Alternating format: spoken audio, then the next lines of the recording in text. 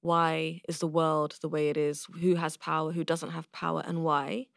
So that's a way of looking at the world that's automatically there for me. That examination is something that feels necessary.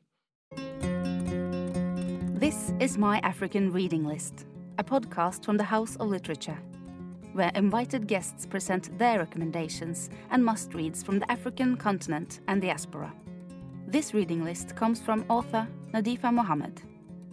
She sat down with Åshild Lappegård Lahn to talk about writing and reading.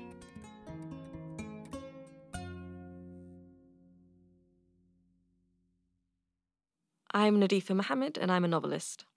I've published 3 novels and they're all historical in a loose sense. They range from the 1930s to the 1980s.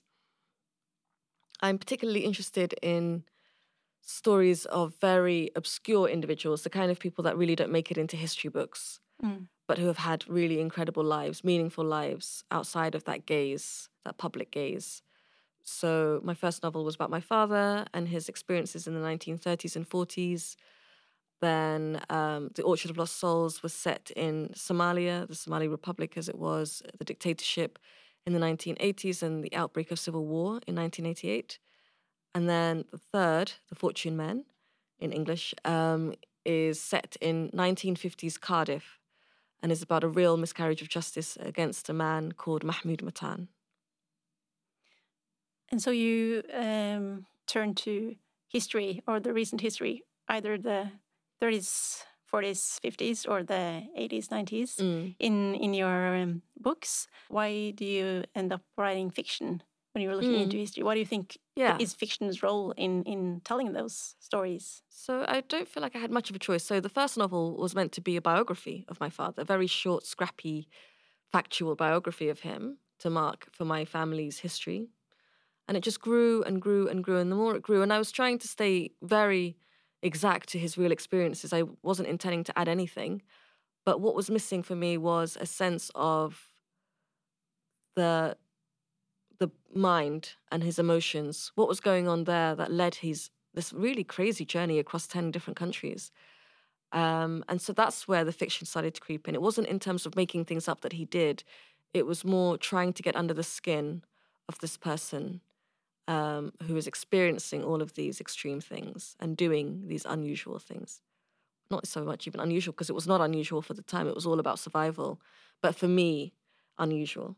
Yeah, and you definitely do that also in the women characters that you give voice to in The Orchard of Lost Souls and in the character of Mahmoud Matan in The Fortune Men. Yeah, I guess The Orchard of Lost Souls could have been a non-fiction account of the lives of Somali women. And I do find oral history really interesting, and oral testimony. That's also been a part of the way I work all the way through. I do interviews with people for the novels.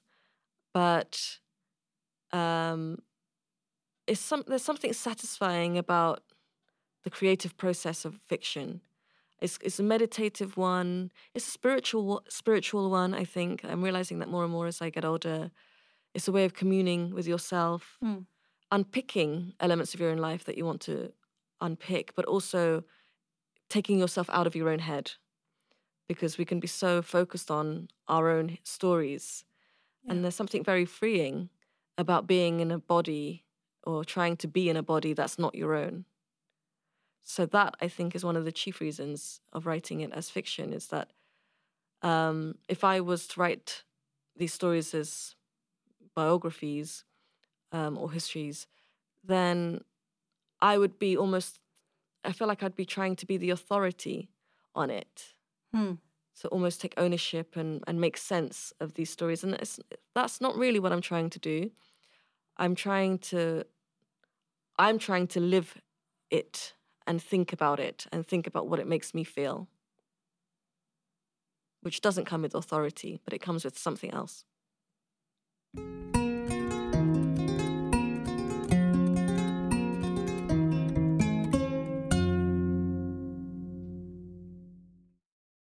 What do you most like to read? I'm reading a lot at the moment, and somehow every book seems to be really impressive. So I've just finished Severance by Ling Ma, and before that, The Netanyahus by Joshua Cohen, and then before that, Percival Everett's Telephone. And they've all made me laugh and have been really impressive. Do you have a favorite genre? No. Fiction, literary fiction is probably what I read most of the time. Quite a bit of nonfiction as well. I like science, I like medicine, but I like novels in particular that make me learn something I didn't know before. Whether that's, what does it feel like to be a medieval scholar, or to work in product shipment bureaucracy between America and China, which is one of the themes of Severance. So books that take me somewhere else completely from my life. And do you read them for research or for pleasure or both? For a variety of reasons. And one, there are periods of time where I don't really get to read at all, and that muscle starts to get quite slack. So I'm enjoying this lengthened period of reading, and it's because maybe I'm getting back into that writing mode, and the two things are connected. When I start writing in earnest, I probably stop reading again. But in this moment where I feel like writing, but I don't have the opportunity to, reading maybe does that work for me. And you call it a muscle? The reading muscle? Yeah. I think so. I think it is, because it's something that the more you exercise it, the stronger it gets, and your capacity for reading gets bigger and stronger. So what do you do if you're out of practice, if that muscle is slack? Then it's your, you do your little 5 minutes here and there. You make sure sometimes, especially because there are so many things to grab our attention, if you can get through 5-10 minutes without looking at the phone, without trying to listen to a podcast at the same time, without watching something on the TV at the same time, it will slowly improve. And for writers, I'm guessing many writers, the ability to focus, which you kind of lose in between books, is something you have to work on again before you get into another novel. You said that you like to read historical fiction, and that's also, I think, the case for your own fiction. Because in your own writing, all your novels, to some extent, deal with the recent history in some way, in your own father's life story, in Black Mama Boy and the Somali Civil War, in the Orchard of Lost Souls, and now in your latest novel, it's the true story of Mahmoud Matan. So why do you think that is? I've always been a history nerd. I studied history and politics at university. My father was very interested in history and politics himself, and it was a big theme of conversation growing up in the house. Why is the world the way it is? Who has power? Who doesn't have power, and why? So that's, a way of looking at the world that's automatically there for me. That examination is something that feels necessary. But with novels, for me at least, I don't think it's a very thought-out process. I don't think to myself, you should write a historical novel, and you should write a historical novel about this period in this place. It more likely comes from a particular story or a particular individual encapsulating a history that makes me curious. And there do seem to be these two particular moments in time that grab my attention. It's the 40s, 50s, and then the 80s and 90s. So one is when my dad is young, and one is when I'm young. And the novel I'm trying to get into right now to start working on is set in the 80s, 90s, 2000s, and up to now. So that would be the most contemporary I've got. And that feels very weird. And maybe that's also some of my nervousness about getting fully into it, is this new challenge of writing a novel that's not really semi-historical. It's got the past in it, but it's also trying to think about the now. And the now is not easy to think about. No. How come? It's too volatile, especially in the UK. So much has changed over the last 10 years. We're still processing the pandemic. The Queen's death recently is another big momentous event in Britain's history, whether you're a supporter of the royal family or not. It does seem symbolic in some way. the lives of immigrants within that world, of Somali immigrants particularly, is in flux. And I think with the past, you can really coolly think about it. The tempers have generally faded, passions have faded a bit. And you can unpick it in a way that maybe you can't really unpick the present, because you're caught up in it as well. Yeah. So how do you do that in your... I've no idea. So that's what makes novels interesting, is that each novel, you don't know what on earth you're doing. You don't know what it's about, how you're going to write it, what it will end up being. So I'm definitely in that moment of really not knowing much about this novel, but having the vague skeleton of it in my mind. And that's the exciting bit, I guess. Mm-hmm. Before you start writing. Yes, Seriously? before you're deep into the writing. And, I think I've got a few pages down. And they always look so shabby. These big ideas that didn't have to be pinned down in your brain. When you start writing them, they look very thin and small. But you just keep plodding along until it starts feeling fuller. Well, I guess we'll just have to wait for the result then. Mm-hmm. Yes.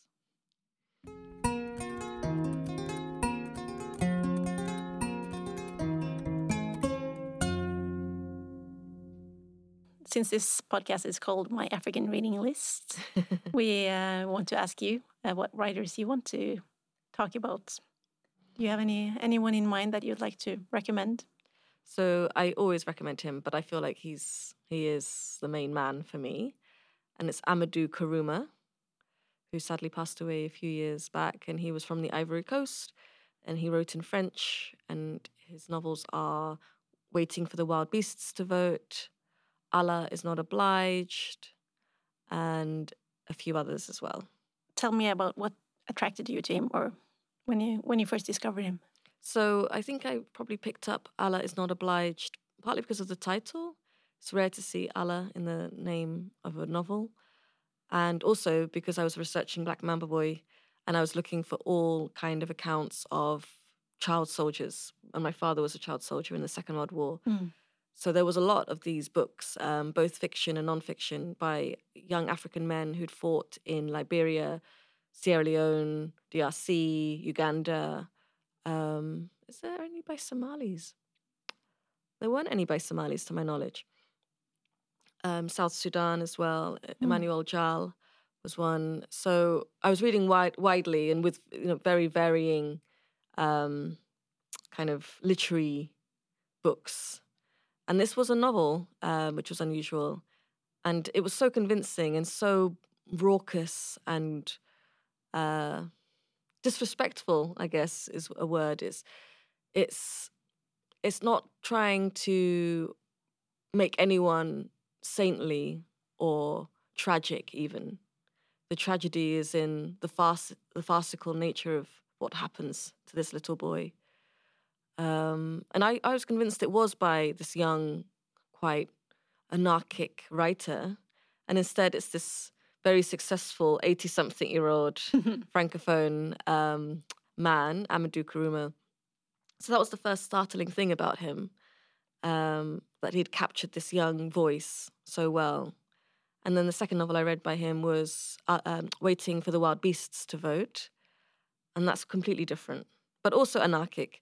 And that's about the rise to power of an African dictator, an imaginary one, but very closely based on quite a few real people.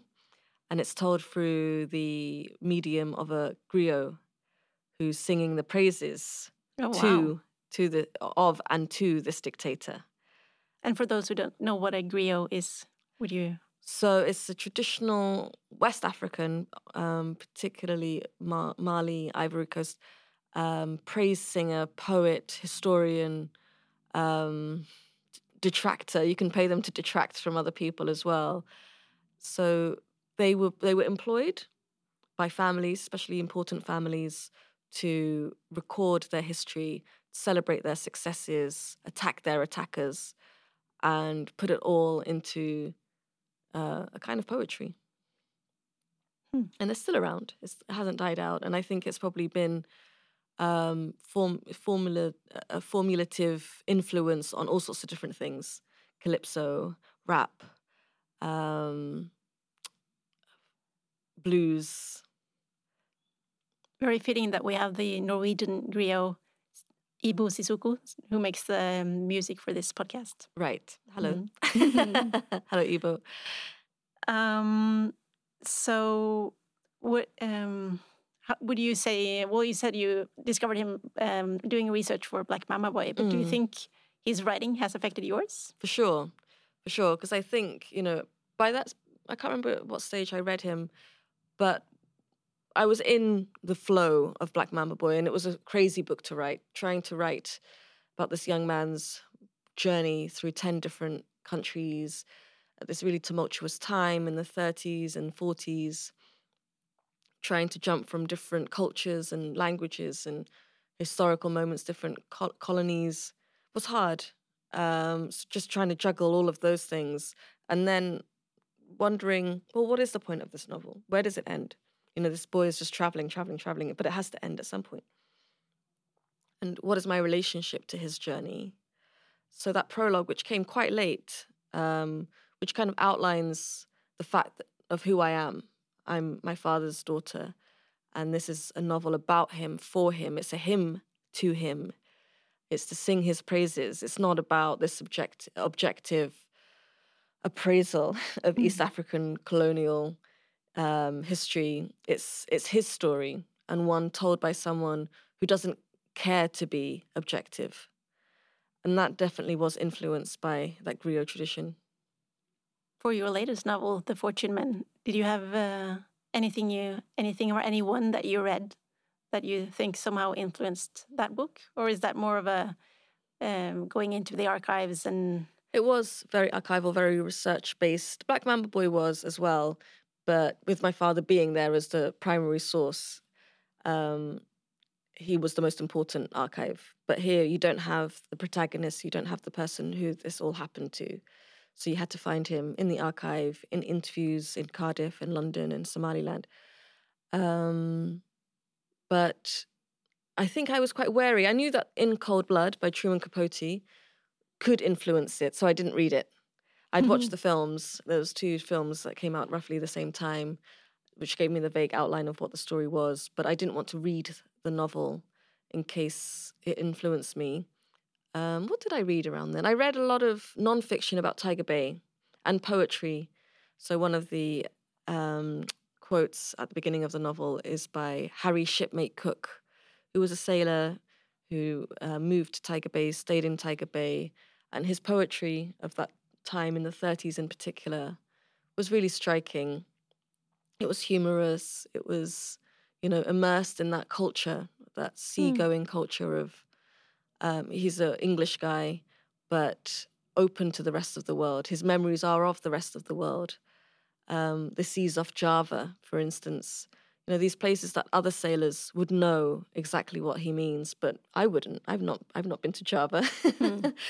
So trying to immerse myself in that kind of masculinity was the most important thing. And I did that through a lot of nonfiction, sociological reports. There was a book published in 1947 in the UK by the Mass Observation Survey, which still exists. It's a governmental body that examines the sociological aspects of people's lives.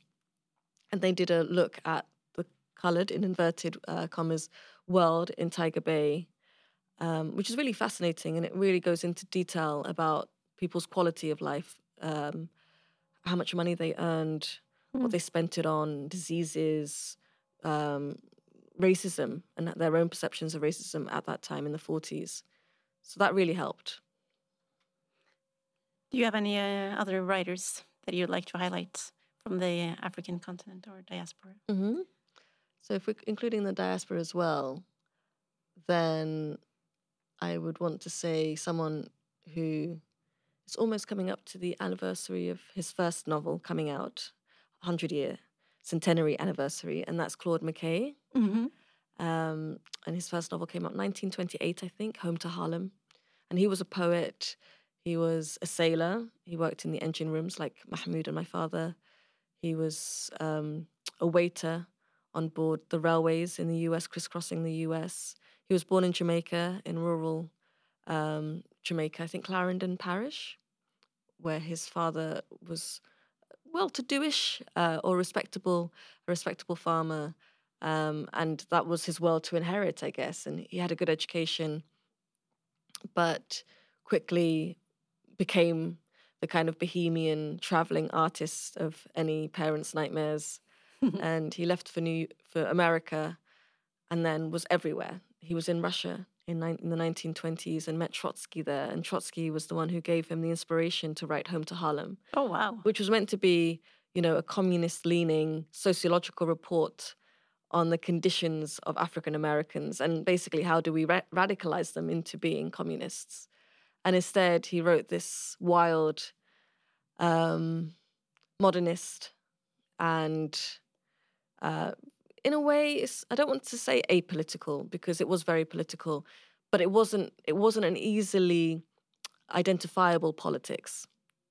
It seemed to annoy everyone. So I don't think Trotsky got what he wanted out of the novel. But then the more sort of conservative African-American activists and thinkers of the time, such as W.E.B. Du Bois, hated the novel because it was about the bawdy, working class, irregular lives of black men and women in places like Harlem, where they were away from any kind of parental supervision, did what they wanted, changed the rules. Men dressed like women if they wanted to. Women kept men as their concubines in a way.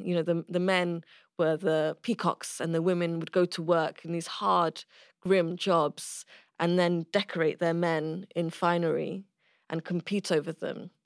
So it was an overturning of all of those sorts of traditional conservative American values.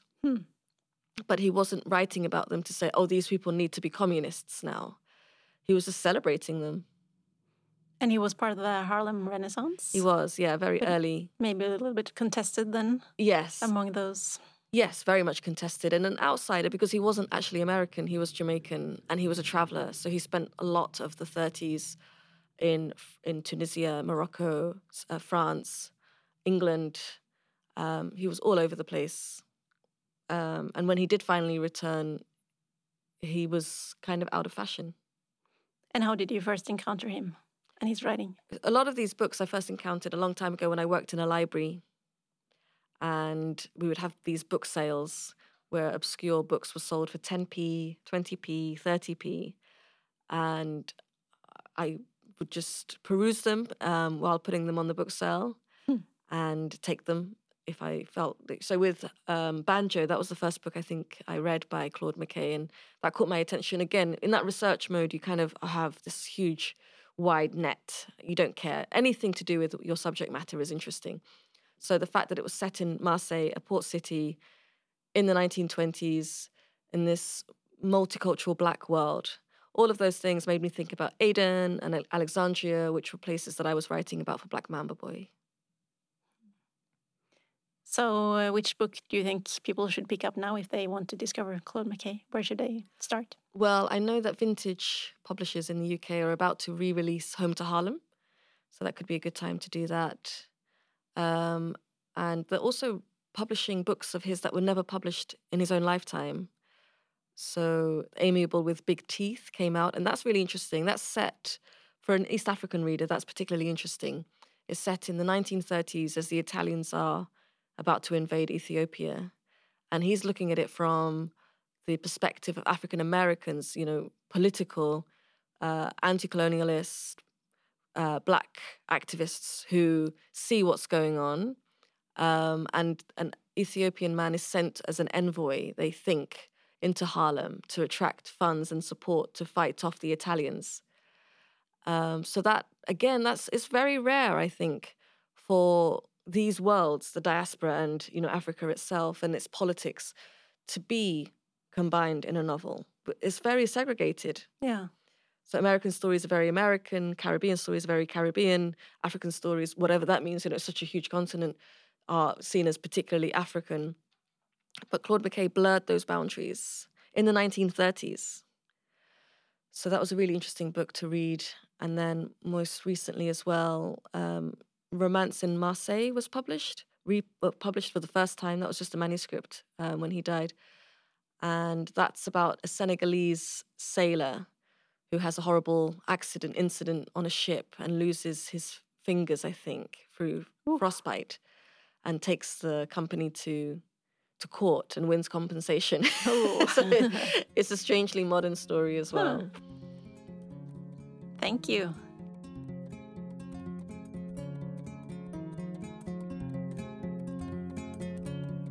You have listened to My African Reading List. The complete reading list can be found in the show notes.